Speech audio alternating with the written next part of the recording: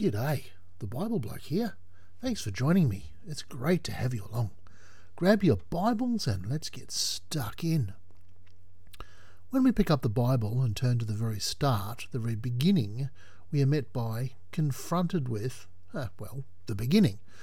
It's not just a beginning, but the beginning, where it all begins. Everything we see, everything we experience, every thought, every emotion, every relationship starts right here, in the beginning. We aren't used to this idea of beginning as the Bible presents it to us. We're used to something having gone before. Sure, things begin, but there is usually something that exists before that beginning happens. Let me try to put this into some perspective, because I have to be honest, this is an idea I struggle with. It's not that I'm here, that is self-evident. I'm speaking to you right now, and it's me who is speaking. I can point to the beginning as the moment of my conception. Yet, in order to know and understand who I am, I need to know my backstory. And when we read the very first verse of the Bible, there is no backstory. But then, are we prepared to accept God as the ultimate backstory? That's a whole question in and of itself, isn't it? Now, our mothers and fathers can share their history, for the most part, and hopefully give us an idea of where we came from and what our grandparents did, and perhaps our great-grandparents and what happened to them, the good things and the not-so-good things, the things of life that work to shape who and where we are. The fact is that there is a something for us to look back on, and that should give us both heart and meaning as well as belonging. We have something to hang our hats and coats on. We know where we came from. It's a place that is not just familiar, but where we have some idea of the backstory. When we open and read the first few words of the book of Genesis, if we are reading them for the first time that is, there really isn't a whole lot of hooks for us to use. We know there is a beginning. Everything came into being. It seems to us something that is self-evident. Or, if not self-evident, then something we accept as fact. And if we get down to the nitty-gritty of it, an act of faith, after all, I have to take someone else's word for it. And as I have commented on before, this is, in fact, fraught with the danger of whose truth is the right truth. Let's just say that everything had a beginning. But what kind of beginning? I want to give old mate Carl Sagan a Guernsey for a few moments. At the start of his series, and the book of the same title, Cosmos, gives a rather juicy statement. The cosmos is all that is, or ever was, or ever will be. Let that one sink in for a minute. I'll read it to you again. The cosmos is all that is, or ever was, or ever will be. Quickly turn to the book of Hebrews, chapter 13 and verse 8. We read, Jesus Christ is the same yesterday, today and tomorrow. We know from our reading of Scripture that Jesus is the Son of God. We know from John chapter 1 that Jesus is the Word, and he was there at the beginning, and that through him all things were made. Without him, nothing was made that has been made. Chapter 1, verse 3. In other words, Jesus is the person, plan, and purpose of the world, and was not only at the creation, but was also an integral part of Father God's actual creating.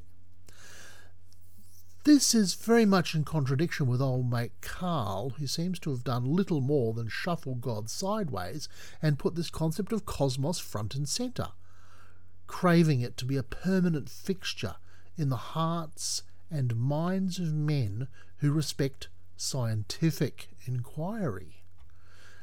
Let me give Carl a bit more airtime. He goes on, our feeblest contemplations of the cosmos stir us. There is a tingling in the spine, a catch in the voice, a faint sensation as if a distant memory, a falling from a height. We know we are approaching the greatest of mysteries. Surely here, he's not talking about cosmos. He's actually talking about God. The problem is that this idea of cosmos sits firmly in the realm of what God has created. Cosmos is not something that is autonomous, nor indeed a cause in and of itself, at least not in biblical terms. The first known use of the word cosmos is by Pythagoras and referred to the order of the universe. Yes, it's the same word we find in John chapter 1 referring to the world as a place, but also the world as an aggregate of existence, and perhaps of more interest is the term used for the human race that is external to the Jewish people. Here we have the Gentiles, the heathen world, which is external to those who are in and of Christ. They are of the world. Of course, we can take that step toward accepting that what cosmos is and what it represents has always existed, which goes against the idea of the Big Bang Theory, from which something, as in everything, came from nothing at all, which stretches not just the credibility but the imagination. We go back instead to the steady state theory of the universe. However, we haven't changed the way we perceive God. God is not welcome. He certainly isn't given any creds in the creation event. Of course not. People like Carl Sagan want to shift him sideways and don't admit that he even actually exists. The single most important thing, it seems to me, is that we are viewing this from a human perspective, a created being perspective, and we are limited not just in what we can observe, but in what we can understand. That we can see back only so far, and that the very beginning of time and space and matter elude even the greatest of scientific minds highlights this position. We want to know how things began, and yet we can't see the beginning. We never will. We never have. The created cannot see beyond the moment of creation.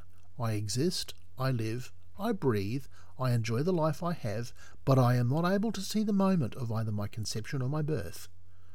These events I know happened, but I am not in a position to have knowledge of them. I'm hedging around the elephant in the room.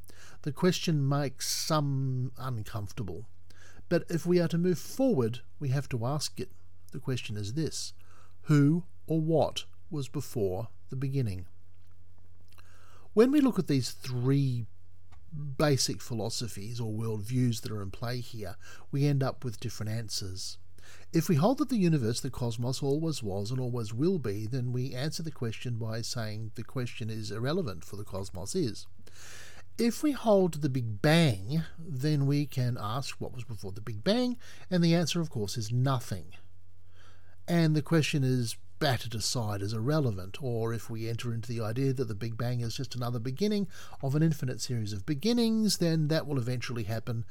Is a collapse of all things back into a very tiny speck in a boundless sea of absolute nothingness, and it all starts all over again, and sorry, but that does my head in. An endless cycle that really is without meaning and for me completely unsatisfying. When I was a lot younger, I spent a lot of time out under skies with my telescope. The wonders of that part of the universe I could see were breathtaking. From photographs taken with much bigger telescopes, I could marvel at the sheer majesty of the stars. Always in the back of my mind was this question: what does it mean? If it has no meaning, then why bother? If there is no reason for it, then it really is a whopping great waste of space. And yet there had to be something else going on. My heart told me that even if my head didn't. My head was full of Big Bang science. My head was redshift and quasars. In these terms, space was a very empty, very cold, and very heartless place. I was star stuff, and would return to star stuff. And who cared? A shriveled photon about the star stuff I was made of. I mean, it didn't keep me awake at night, but the realisation that I was alone on an endless ocean of total meaningless nothing, well, it didn't quite sit right, and it still doesn't. We spend a lot of time and money searching for E.T. SETI, the search for extraterrestrial intelligence, started in earnest back in 1984, although in one form or another it has existed since about 1959, early 1960. In over 60 years of searching, we have found absolutely zip. Back in the day, I loaded up the app, bit of software back in those days, and let the SETI guys use my computer to crunch the data they had gathered in their endless scan of the skies. They were looking for that one fateful signal that told us we were not alone. Every week I dutifully looked at the results of all that data crunching, and there were a lot, and I mean a lot of people around the world were in on this venture, and every week I was disappointed to find that they had found a big, round, fat nothing. Space was indeed vast, and it was very, very empty. But, and here is the crunch, in this kind of space, this star stuff world, I was, according to the prevailing idea of beginnings, totally and utterly alone. I had a problem with that. The more I thought about it, the more E.T. meant more than I did. A single-celled organism on Mars was way more important to these scientists than a starving child in Africa. I don't want to be unkind, as I can't see what is on these people's hearts, but what I can see is the cumulative effect of the theories they expound, and that is the removal of God from the beginning of things. And this is the bit that has always confused me. When you remove God from the centre of all things created, you may remove God from the beginning of all things created, and the meaning of all things created. If I deny God's involvement in the creation event, I deny that God has involvement in anything, and I am free to deny that there is any such thing as absolute truth. I deny that there is any such thing as a moral law, nor indeed a moral lawgiver. I am free floating. I am a mote of star stuff, and I can interact with other motes of star stuff how and when I want to. It's all about my wants and needs and pleasures. Does that feel right to you? It never felt right to me. For some strange reason, I care about the people in my life. Why is that? I think I can give you a pretty simple answer to that question. Because God cares about me. Hang on a sec. That would mean that there was a reason. That would mean there was a cause. That would mean that I wasn't star-stuffed, but rather a child of God who loved enough to create. Wow. And that's where we come up against the ultimate question. That's the question I can't answer for you. It's the question you have to answer for yourself. Is there a God? And did he create? At the end of the day, how you feel about yourself is dependent on how you view your beginnings. I'll say that again. At the end of the day, how you feel about yourself is dependent on how you view your beginnings. When we look at the opening verse of the Bible, we have a world-making declarative statement. In the beginning, God created.